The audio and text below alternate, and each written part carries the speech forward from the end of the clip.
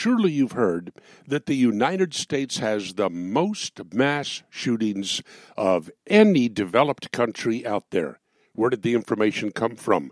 One person, Adam Lankford, a professor at the University of Alabama, a professor that does not like the private ownership of guns. He said that he studied all of the data from 171 countries, and then he became the expert. Hundreds of news stories and papers and TV shows around the country, all citing his study. Actors, politicians, Barack Obama.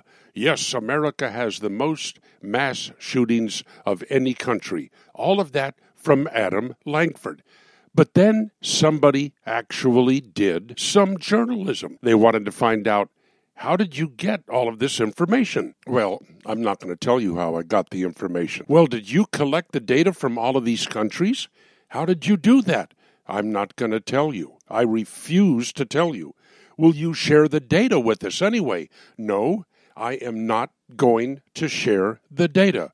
Can you give us a list of shootings in these foreign countries you studied? No, I am not going to give you a list of shootings. Well, there were certain language barriers out there you had to overcome. Could you tell us how you did that? No, I'm not going to tell you how I got through the language barriers to study all of these mass shootings. He won't tell anybody how he did the study, not peer-reviewed.